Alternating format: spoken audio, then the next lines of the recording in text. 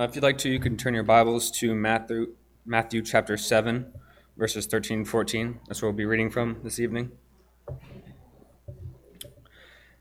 Enter by the narrow gate, for wide is the gate and broad is the way that leads to destruction, and there are many who go in by it.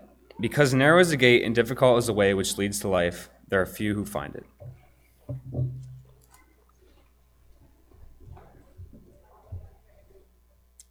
Morning, church. Good to see you all out tonight. Hope you had an enjoyable Sunday afternoon. Did you get your nap in?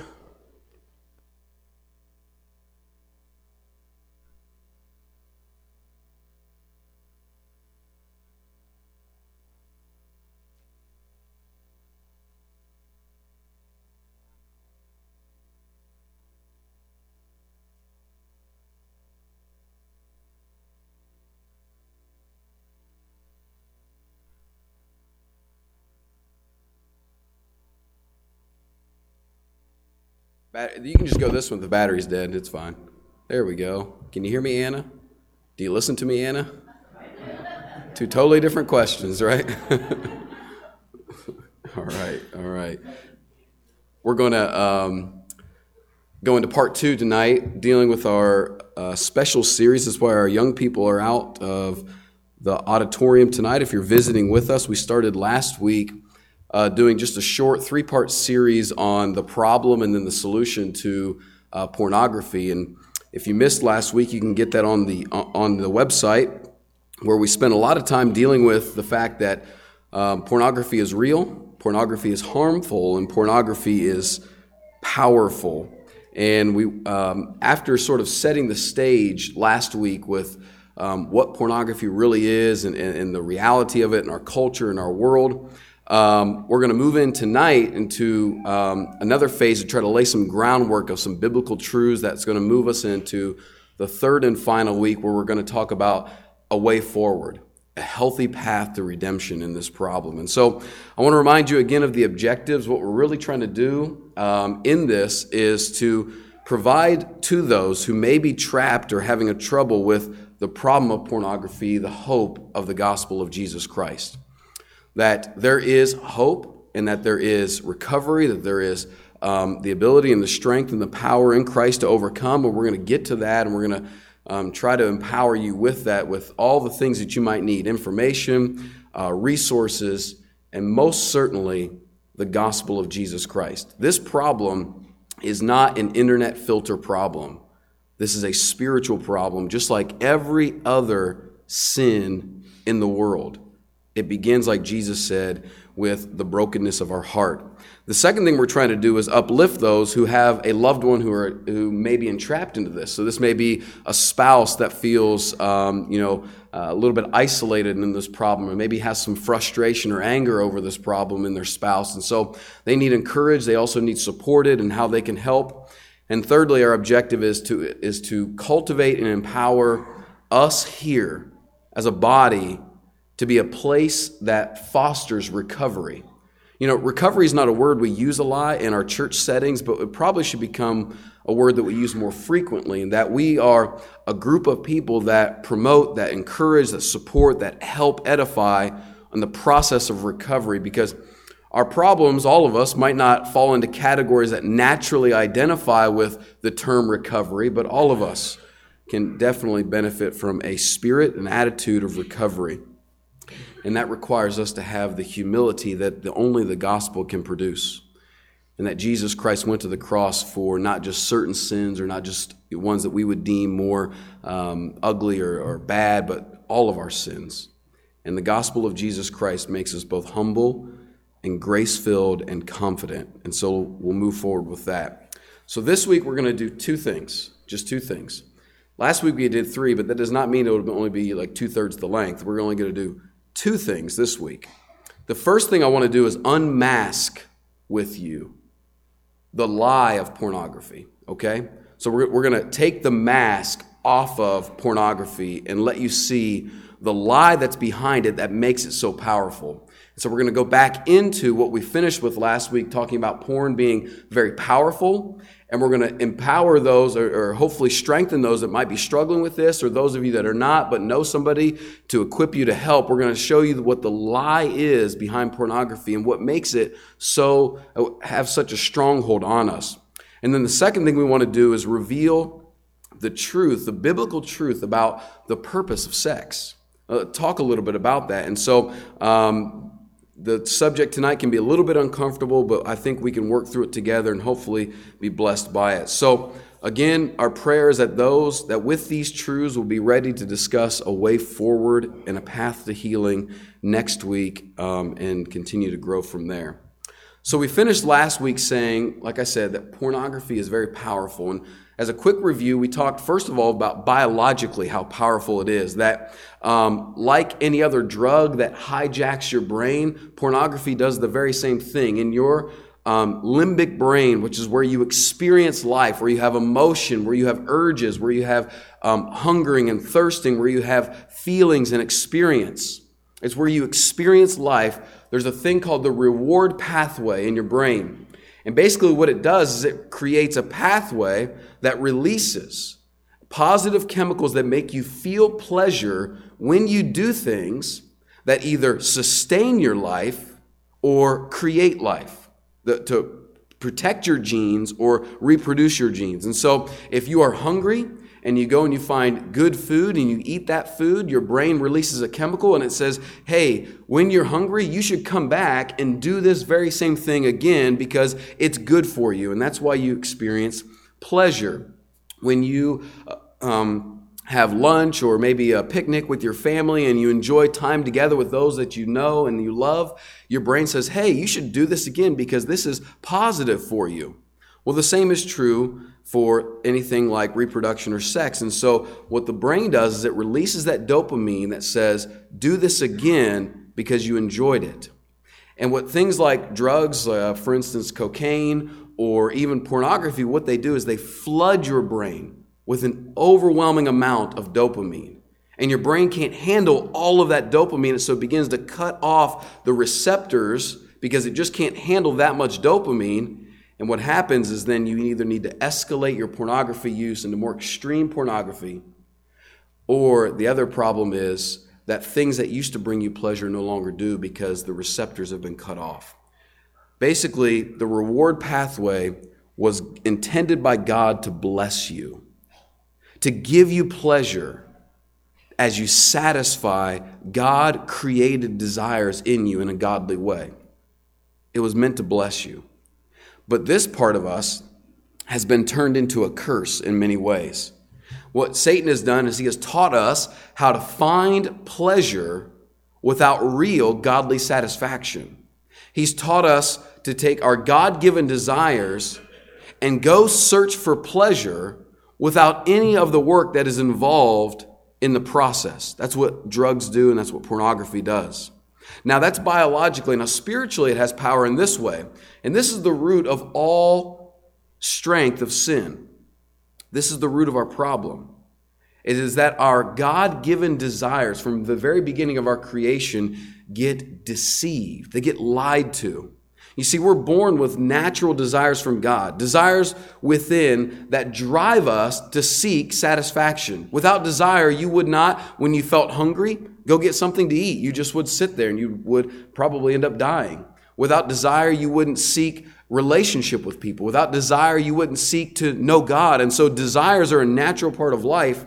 And so what Satan does is he takes those God-given desires, and the first thing he does is he casts doubt about satisfaction of those desires being possible. So let's take, for instance, relationship. Satan casts doubt that either doing relationship the way that God has instructed you will work, or you probably can't have a relationship anyway. You know, no one will want you. No one's going to really, look at you. Look what you do. Look what you've done. Look how you look. No one's probably going to want you, so you probably can't have satisfaction in relationship anyway. He casts doubt.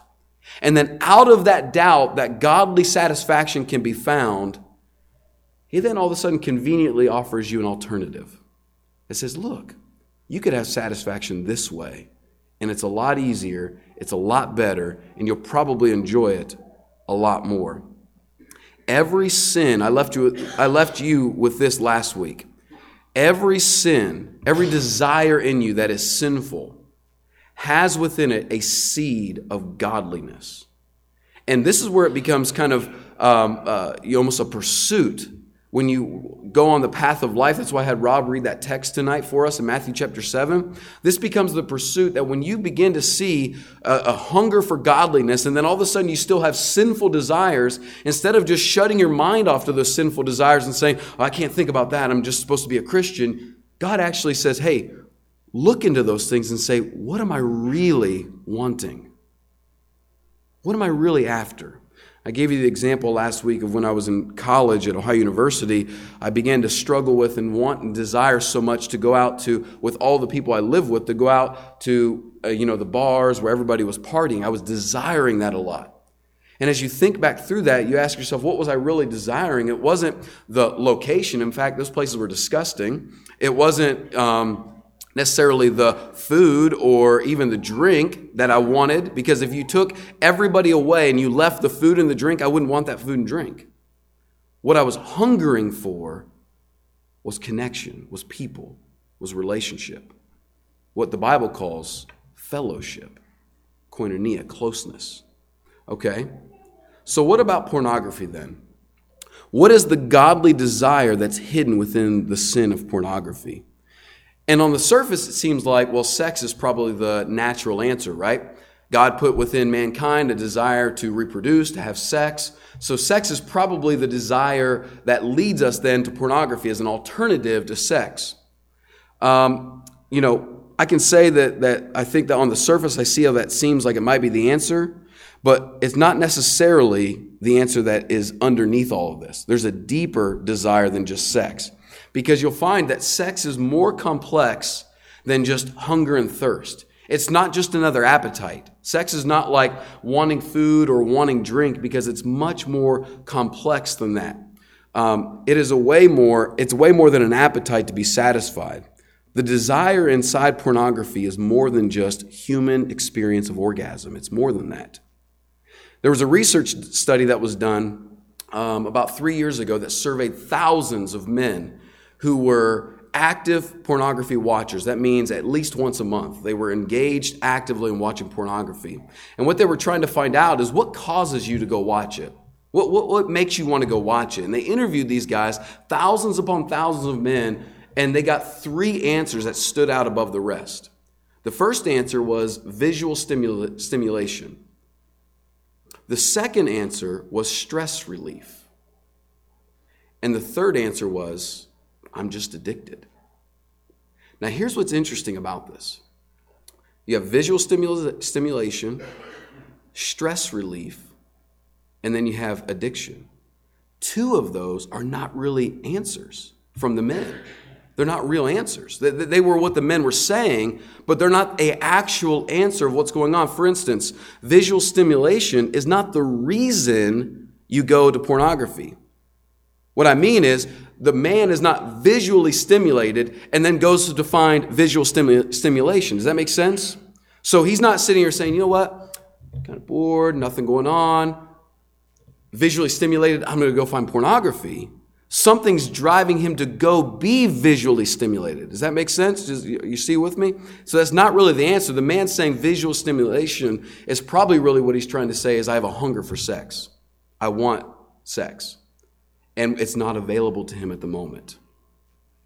If he may be married and maybe his wife does not want to have sex, or she's not home, she's not available, or it may be that he's single and there's not an available suitor for his desire for sex. So he can't have sex, although he wants to have sex, is probably the first answer. Now, the third answer was addiction. Now, addiction is a convenient answer, but it's not the reason he went there the first time. There had to be a reason that made him go get addicted to pornography. And so that leaves us down with one answer, and the answer was stress relief. Now, when these guys were pressed to explain what they meant when they said stress relief, I just feel stressed, so I want to go escape and release with some pornography. When they pressed them to explain what they meant by that, here's how they answered it. There's a few answers. One man said, I just want to escape my low self-esteem. Just have somebody. One guy said, I just have a lot of shame and I just feel really lonely and isolated, and it kind of just makes me forget about that for a while. And there's another guy that said, my work and my life are so full of pressure. I just need to go get lost in something and forget about it. Now, see, what all these answers are saying is I go to porn because I don't feel like I have any other place to go for relief. That's what that answer is really saying. Both of those. Whether it's shame, low self-esteem, loneliness, fear, and so I just don't like being alone, so I'm going to run to porn. Or it's, listen, I've got people all around me. I've just got a high-pressure job, and I've got relationships that are so demanding. I just want to shut the door every now and then and just escape from it. What both of those people are saying in those extremes is, I have no place to go to deal with or find relief except pornography. What they're screaming is loneliness. I'm all alone.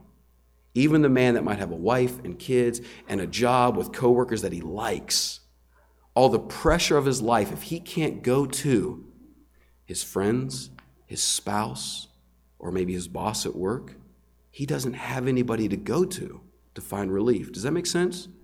And so loneliness is driving them there. And when they're all alone, and in that loneliness, pornography whispers, I'm here, I'm all you need, and I'll comfort you. I'll make you feel lost. Forget about it, and you'll find relief. So what is the godly desire within pornography? It's not just a hunger for sex. It's actually our original hunger for intimacy. That's really what we long for. Sex is an expression, a fruit of intimacy, but what mankind longs for is intimacy, to be close with somebody. And so this is what our heart really wants. So let's ask ourselves this question: what is intimacy? And so I've asked Eric to dim the lights and turn the music on. No, I'm just kidding. No, it's not what intimacy is. What is intimacy, right? What most of us think about when we hear the word intimacy is like a romantic dinner. Intimate, right? Give me the table that's kind of intimate in the corner, private. Or we think about actually having, sexual relations with somebody. That's an intimate act is what it's called sometimes. Intimacy, those, like a private dinner, a long conversation, all you guys, sex, are the fruit of two people that have intimacy. They are not the seed of intimacy. Okay? Let me say that again. Dinner, sex, talking, revealing, all of those are the fruit of two people that have intimacy. They're not the seed that create intimacy. Okay, let me give you a phonetic tool to help you learn what intimacy means. You guys ever heard the word, the Bible term justified, right? And the Bible term justified, there's a great way to remember what it means. You could say it this way phonetically. It's just as if I had not done something. Justified, do you hear it in there? And that's a good way to remember what it means to be justified. It's just as if I hadn't done this thing that it's wrong. Well, intimacy also has a phonetic teaching tool that's very, very powerful. Let me give it to you. Intimacy means this: in to me you see. Intimacy. Into me you see. You see, intimacy is the revealing of your true self to another. Intimacy is to be fully known. And that's exactly why our God is an intimate God, because this is Him revealing Himself to us, telling us who He really is.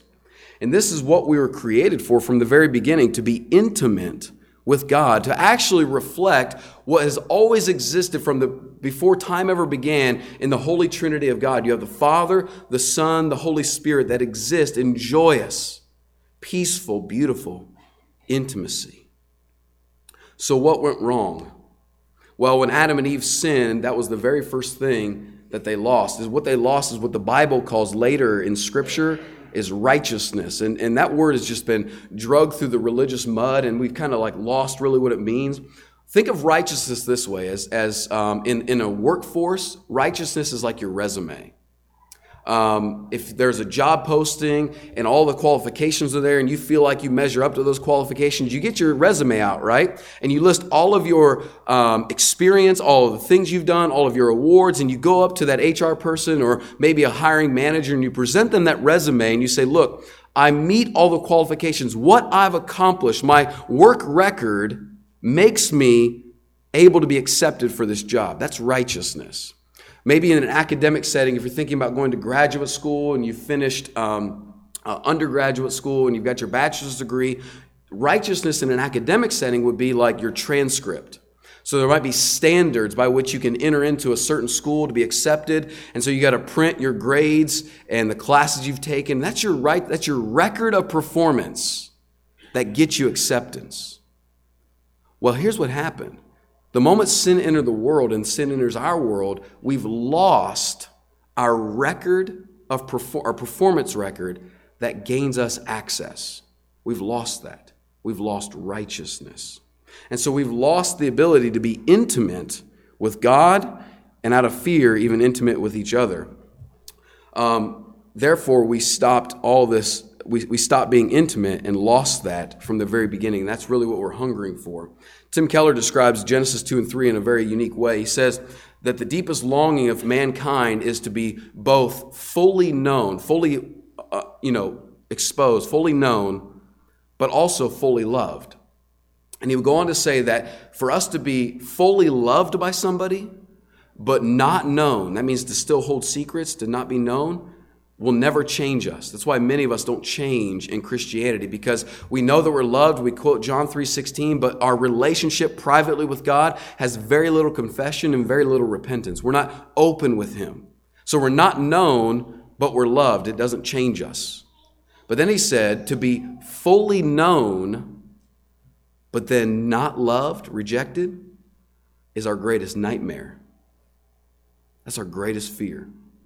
But then to be fully known and fully loved is transformational. It changes you. And those of you that have experienced this in earthly relationships, hopefully in your marriage, that you don't have to pretend, you don't have to be who you're not, you don't have to hide, you can just be fully known, yes, warts and all, and fully loved, know how safe that is, how lovely that is. And so that's really what we're wrong in our sin. We lost that. So I'm going to give you quickly how to have some intimacy. The great thing about these steps to develop intimacy is that you don't necessarily have to be married to produce this, to practice this. You can begin practicing intimacy with some close, same-gendered friends in a relationship. I would encourage everyone to be actively pursuing intimacy with God. You will not change if you don't pursue intimacy with God. And most certainly, if you are married, whether you are struggling with pornography or not, this is an important thing for you to be practicing and working towards in your marriage. So how do we cultivate intimacy? What's the process for us to have intimacy? Well, let me just say that we learn from God how to have intimacy because he showed us how to develop it. He showed us how to create it. In Exodus chapter 20 and Deuteronomy chapter 5, you have the record of the giving of the 10 Commandments. And most of the time we look at those things and think, that's God's kind of, laws of the land. God's just telling us what to do. And so he has 10 commandments. But if you get into the language, God is actually revealing through the 10 commandments how he's going to be covenant in a relationship with those people. That's what it's about. This is how we're going to love each other this way. And so there's 3 principles in the 10 commandments I want to tell you quickly about. The first one is this. You have to have priority to have intimacy. You have to have priority. The very first commandment that God laid out for his people in Exodus 20 was this: you shall have no other gods before me.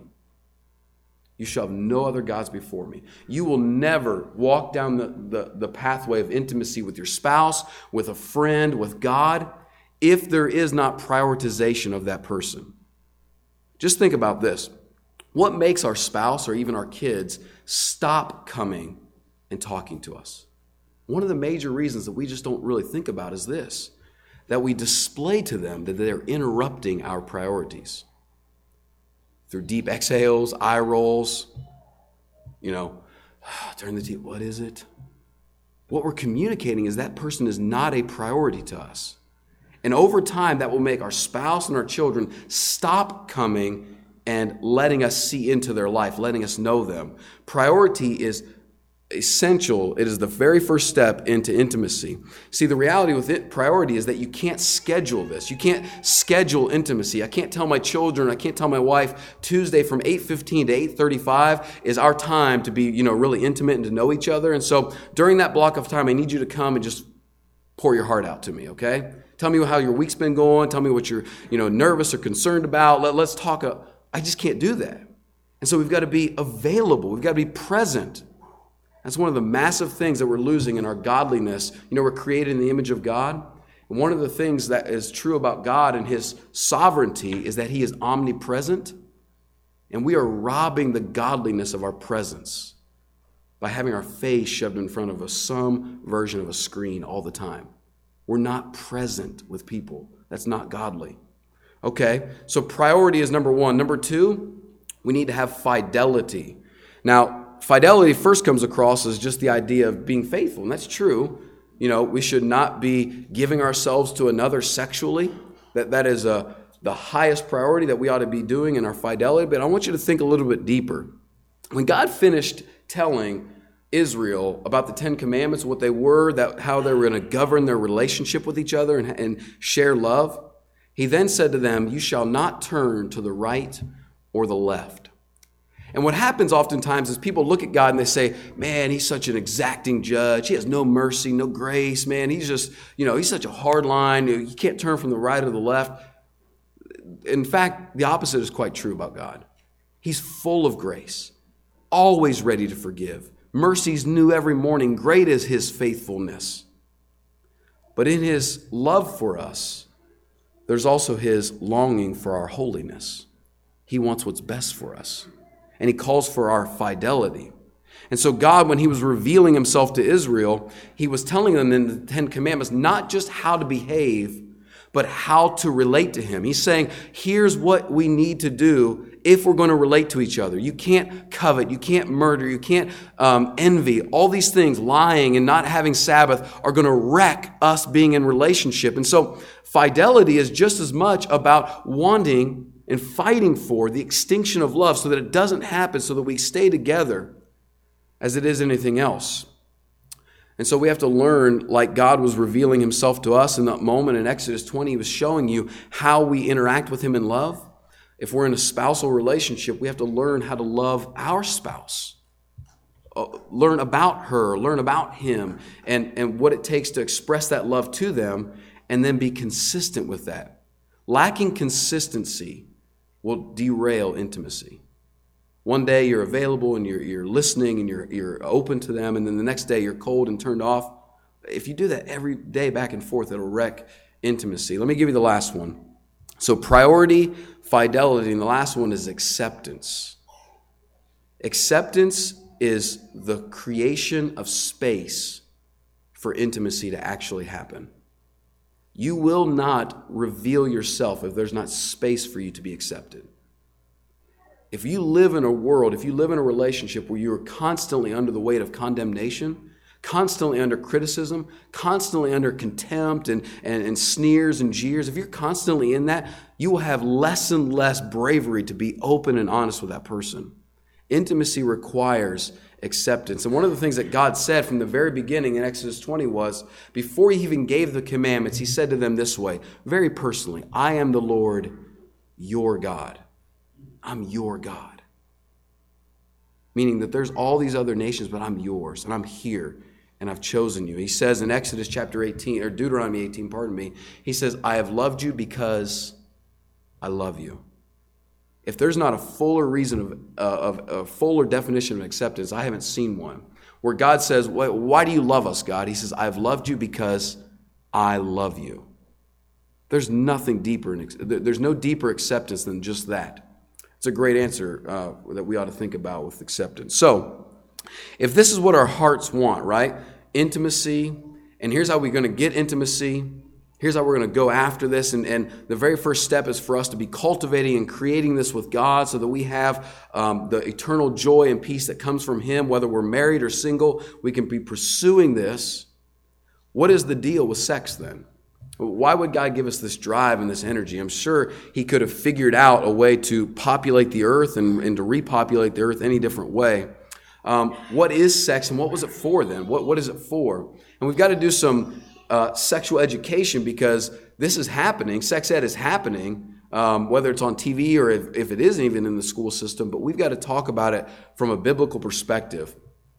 There are three main historical views of sex that have permeated the world. You've probably watched and seen them. You may not know the terms for them, but you know them. And so I'm going to tell you them. The first one is people that view sex as sexual realism. And what that is just saying sex is just a biological appetite. Like when you're hungry, go eat. When you want to have sex, so long as you do it in a safe manner, go do it. Just satisfy the desire. And when you satisfy the desire, you'll be good for a while. Just like if you eat lunch, you won't need to eat until dinner. Sex is just an appetite biologically. The Greeks and the Romans were mainly the ones who believed this way in antiquity. The second view of sexuality is this. It was called sexual Platonianism. And that is that sex is just a passion of the lower physical body. But what really matters is the higher things of spiritual life. And so sex is just kind of a necessary evil to procreate, on the earth. But it's kind of a dirty thing, and we just don't really talk about it. We just, when necessary, we have to do it, but it's not really of the upper echelon of things of life. It's not spiritual. And this was really those who came back. There were Jewish people who were religious, who lived in the Greek-speaking worlds and then came back to Jerusalem during Jesus' time to live. And so they had been educated in, a lot of Greek culture, but they still wanted to be very religious. And a lot of the Gnostics came out of this. And so they looked at life as saying, what matters is spiritual things. The body is, just material. It doesn't matter. And so sex is just kind of an ugly, dirty, gross thing, but it's a necessary evil. The third view is this. It came about later, and it was romanticism. And if there's ever a worldview that we are just under the delusion of, it's this, romanticism. We are just this is romantic comedy stuff. I mean, we all joke and know that those aren't real, right? That the movies that are at Marcus Theater right now is not how life really works. You ever notice those people never have a mortgage, don't really have jobs, but they have great apartments in New York? Like, you just can't do that, right? Like, Lisa and I both work, and I drive a Sonata that's from 2003. It doesn't happen, Okay, romanticism says this. Now listen to me, young people, okay? This was about mid-16th century is when this started to get popular. It says that sex is an expression of your identity.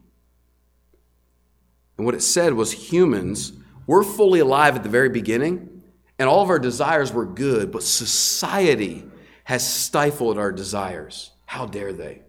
And so you have a desire for sex, you should express that and express it however you want, with whomever you want, regardless of gender, and yes, even under some of these delusions, regardless of age. Is that not the message of our culture today? That sex is personal identity. That's why there's words like pride associated with sexuality, because sex is your identity. I am a straight or I am a gay man. It's part of your identity now. It's been pushed to the front as saying my sexuality is my self-expression. That is just absolutely delusional. Sex is not your identity. Your sexual expression is not your identity. And so what really that was that, they looked down on society for stifling their sexuality and thought, I should just be able to express myself however I want. Now, the biblical view is different than all three of those. Because naturally, what we think about, most people accuse Christianity of as being like the second one, right? Sex is kind of dirty. We don't talk about it. Nobody can say it, That's usually what we think about, but that's not true. See, the biblical view is this. Number one, sex is very good. In creation, after God made Adam and Eve, God said it's very good. Anybody find it to be coincidental that he said good, good, good, and then he makes Adam and Eve, they have sex, and he says very good? That was a joke. Just affirming that God is a man. No, I'm just kidding. All right. So contrary to those who see sex as dirty, something we can't talk about, something that should be hidden, something of the lower part of life, no, the Bible affirms that sex is very good and beautiful. The second thing the Bible says that sex and sexual desires are broken like every other desire because of sin. And sex and your desire for sex cannot be trusted as a guide for your life. Like every other desire, it cannot be trusted. And so in fact, God would actually tell us to flee our lusts. And so contrary to those who say sex is just an appetite, do it when you feel like it, God says, no, sex is not something that you can trust because we'll make an idol out of it. We'll love it too much. Third thing, the Bible says sex and love are not primarily, hear me, about your individual happiness. Sex and love are not about your individual happiness. Contrary to those that say sexuality is just self-expression, me doing what is real about me and getting what I want to get, the language of Scripture about sex and love is radically different than the romantic view of our culture. You see, the Bible views sex and love not as a means of self-fulfillment or self-identity or self-getting, but a radical way that you self-give. Love and sex is the arena in which you give of yourself to another fully in a way that you can't in any other arena in life. That's what the Bible says. In fact, the Bible would say that marriage, love, sex, all of those things are your clearest parable of how you relate to God. When God in the beginning in Genesis 1 and 2 was like, you know what? I'm going to make the world. I'm going to make Adam and Eve, and here's these people. How can I explain to human beings who have a lower mind than me how to relate to me? And God said, I know exactly how I'll do it. I'll create marriage. And I'll create within them a desire for deep intimacy. And I'll let them express that intimacy in a way in which they give of themselves to another, yet feel incredible joy in it. Beautiful, right? Brilliant. God was from the very beginning teaching us how to know Him. So why did He create sex? Sex is a sacrament. It's a physical expression of a deeper, higher truth. He created it for procreation. Isn't it amazing that in sex we actually participate with God in creation? Actually, that's the only place that we're not just rearranging current material. We're actually creating something. Sex is for delight. Sex is the greatest analogy, as I said, of the joy that can be found in self-giving. That's the truth of the world, that when you give of yourself, you have your highest ecstasy. And sex is a parable that when you give of yourself in intimacy to another, you have ecstasy. And thirdly, sex is ceremony. Oneness in the Bible is always a matter of covenant, not just a matter of emotion. Emotion is how people think that you should decide whether to have sex or not today. It's like, I really love this person. My emotions for them are tied together. So maybe we should have sex now because we've been dating long enough and we kind of like each other. In the Bible, it says oneness is always marked by covenant, binding covenantal agreement. I am yours, you are mine. And like the Hebrews used to say the word dode, I'm not leaving. I will never leave. And in that covenant of I will not leave, God allows for the expression of sex in openness. And God's covenants have renewal ceremonies. Just like every week we take communion to remember what the Lord has done and our baptism into Him. So there's a one-time act of baptism like marriage, and there's a weekly renewal of that covenant. Sex acts as a renewal ceremony of the oneness that is supposed to be in your entire marital life. In economy or in finances or in life or in details and raising children, there's supposed to be oneness. And sex is a reminder that all love and sex is about self-giving, not self-fulfillment. Okay, I'm done. That was a lot. You did great.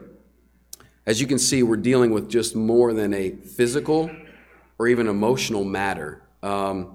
This is spiritual. Marriage and sex is deeply spiritual.